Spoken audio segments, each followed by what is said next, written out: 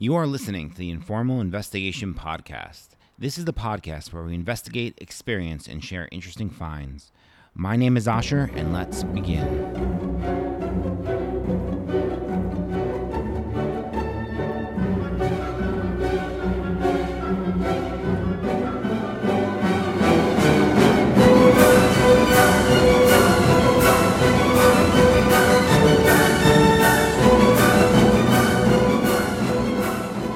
The Informal Investigation Podcast is for entertainment purposes only. We are not responsible if you mess up. You should always do your own homework. If you try anything mentioned on this podcast, you are doing so at your own risk.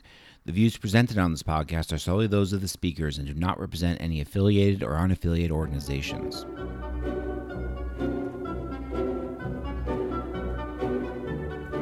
Today, we are opening an informal investigation into gold.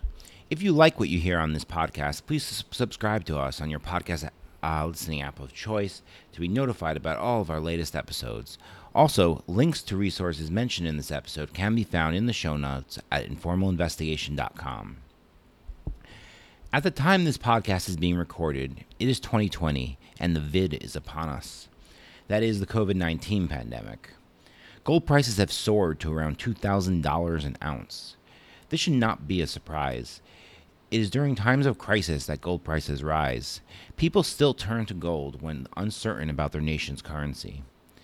In my mind, the price of gold going up is a harbinger of badness. Gold is element number 79, labeled AU, group 11, period 6 on the periodic table. Aside from being shiny and having some industrial uses, gold gets its value from being currency. In order to understand how the element with the atomic number 79 gained its relative significance, we need to first understand currency.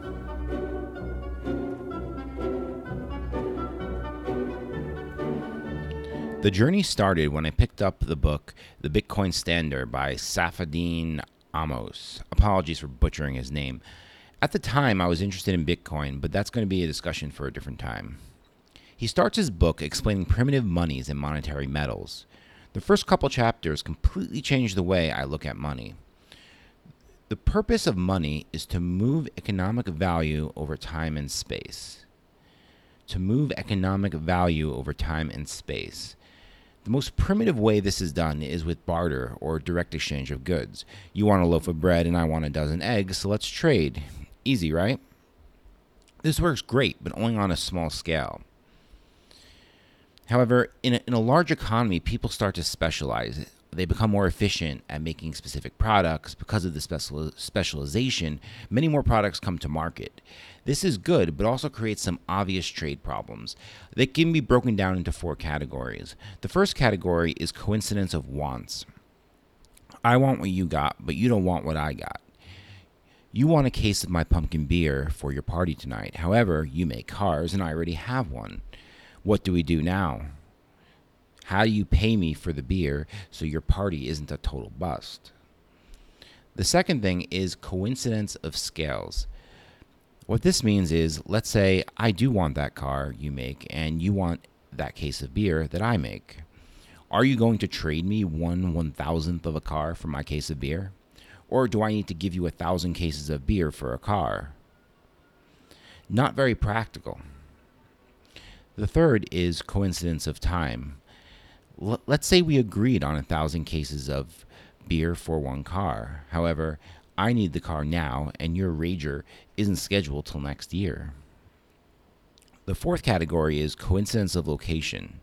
How are we supposed to exchange your car for my 1,000 cases of beer if you make your cars in China?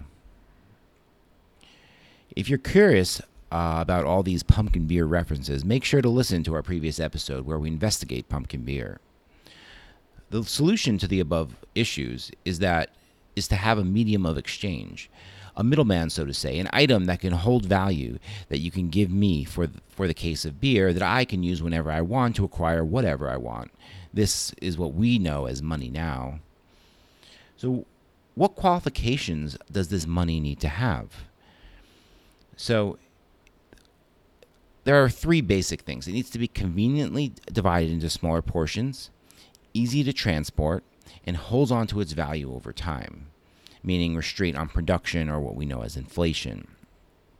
There have been all sorts of currency over the years: gold, silver, copper, stones, seashells, cattle, cigarettes if you're in prison, and of course paper. Of the three requirements listed above, many things can meet the first two. Conveniently divided. Even stones, you can have smaller stones and big stones. The second part is ease of transport. This is anything that's relatively small in size and weight. The issue is the third: holds its value over time. Holds its value over time. If we are not confident that our money will hold value, no one in their right mind will use it for trade. I'm not going to accept $30 for my case of beer if I think my $30 is going to only be worth $20 next month. Amos explains the concept of stock-to-flow ratio of currency. Hang with me for this concept because it is crucial for the rest of our discussion. A good currency has a high stock-to-flow ratio. What this means is people hold on to a large amount of it to store value, that's the stock, but it's difficult to increase the flow or the amount of currency available at any given time. Let's give an example. If you use seashells for currency, and seashells are very hard and time-consuming to find, you have a high stock-to-flow ratio. The stock being all the seashells found over the past 100 or X number of years, and the flow being the one or two that can be found by the seashell mining company on a daily basis. Now, what happens if Greenbeard, the currency pirate, comes to land in your city with a ship full of shells that he got from a land far, far away where shells are plentiful? This would flood and devaluate the currency, and shortly after, destroy the entire economy. Huge, huge problem. One that we know as inflation. In order for money to hold its value for the duration that you own it, there needs to be a restriction on drastic increases in its supply. When the market is flooded, history bears witness, economies get crushed.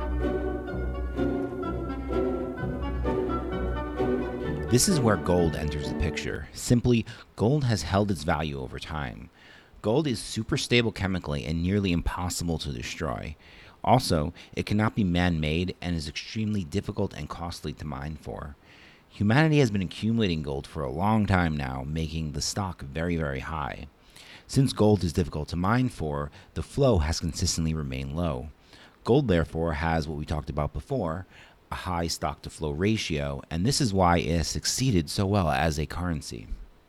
Because of this, the gold standard was adopted, which allowed unprecedented unity, trade, and prosperity across the world.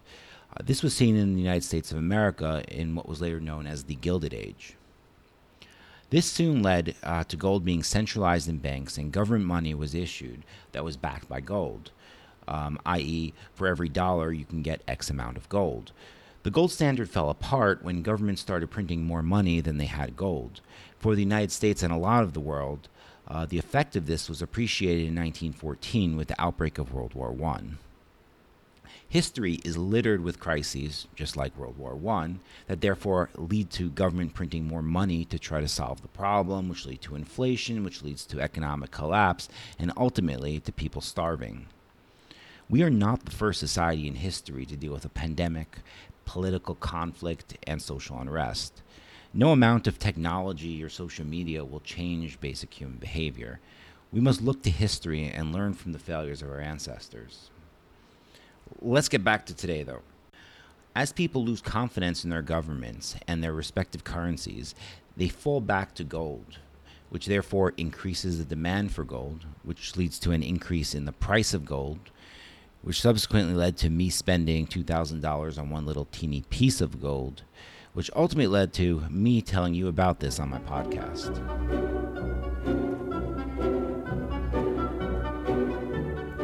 Before buying gold, I realized I needed an insider's view into the market so I don't get completely ripped off. We all have seen those seemingly shady neon lights on the street corner store, "We buy and sell gold." I would not step foot in one of those places unless I had a clear plan. This led to me Googling, YouTubing, and finally I bought a book called Stack Silver, Get Gold by Hunter Riley. It's a quick 132-page softcover that tells you everything you need to know with absolutely no BS or fluff. I learned a lot from this book and I recommend you guys reading it if you're interested in investing in gold. So the first question we're going to answer is, how does gold pricing work? So spot price. Spot price is the price that gold is currently being traded for in the market. This is how much people who buy huge quantities of gold pay for it. This is the price you will see quoted online. Riley's favorite resource is metallsmine.com. It's a good site that compares the current prices of all sorts of currencies. Premium. This is the price that the investor, meaning you, pays over the spot price for gold. This includes the price for minting, marketing, distributing, and of course, a dealer fee.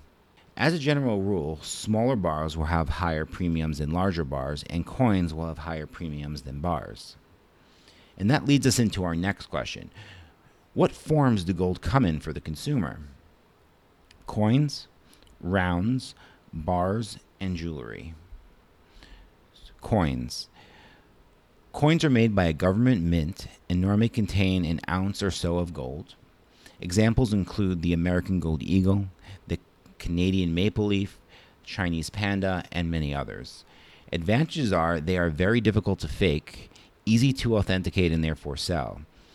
The disadvantage is they have high premiums. Rounds. Rounds are coins that are not made by a government mint. They are therefore easier to fake and harder to authenticate. Therefore, they normally have lower premiums than coins. An example of this would be the coins from John Wick, made by the High Table. Bars. Bars are what we see in the movies. They do come in all sizes. Similar to rounds, they are harder to authenticate, but have lower premiums. The next thing we're going to address is, what is the story with purity? We have all heard of carats. So 24 karat is the highest it goes and is almost pure gold. Don't let someone sell you 26 karat gold because it doesn't exist. Another unit you may hear is fine, that's F-I-N-E. 24 karat gold is any gold that's greater than 0.999 fine. Fineness is the parts per thousand of pure gold. Examples you may see are 0.999 or 0.9999 fine, also referred to as 3/9 or 4/9 fine. Another important and confusing concept to understand is how gold is weighed. Gold is weighed in what's called troy ounces, which does not equal our typical ounce. A troy ounce is 31.1 grams, and a regular ounce is 28.35 grams. Don't be scammed by this. What about other forms of gold investments? There are products out there called gold futures and exchange-traded funds. I did not go for either of these. I wanted to buy physical metal. As I mentioned before, gold goes up in price during times of crisis. It's backup currency. During a time of crisis, I don't want to be the guy that's stuck with a stack of useless certificates and virtual gold from a company that just went bankrupt. The next question is who to buy from.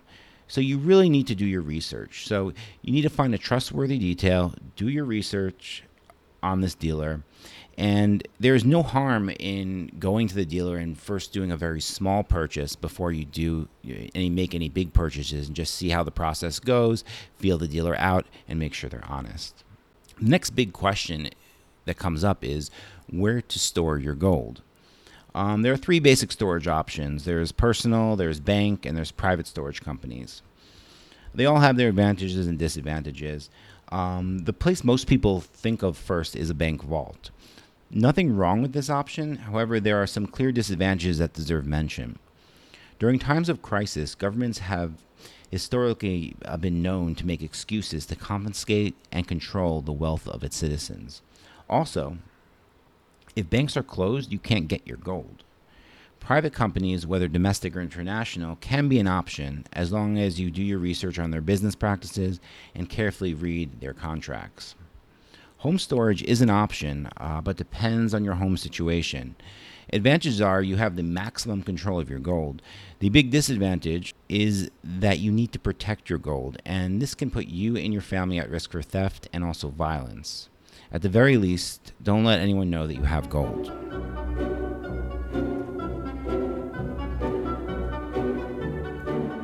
After doing some research, I went back and forth weighing the pros and cons of investing in gold. In the end, I decided to try it. For a dealer, I went with one of the well-known online gold dealers. I decided to go with a 1-ounce bar to avoid an excessive premium tagged onto the coins. I made sure the bar came from a reputable mint. Mine was made by the Perth Mint, an Australian government-owned mint. After arranging for payment, a few days later I received a small, non-assuming package in the mail. Inside, I found my small 1-ounce piece of gold that cost me $2,000 of hard-earned cash. To be honest, I did feel a little gypped. For $2,000, I was expecting to get a little treasure chest of gold. Was this a good investment? Only time will tell.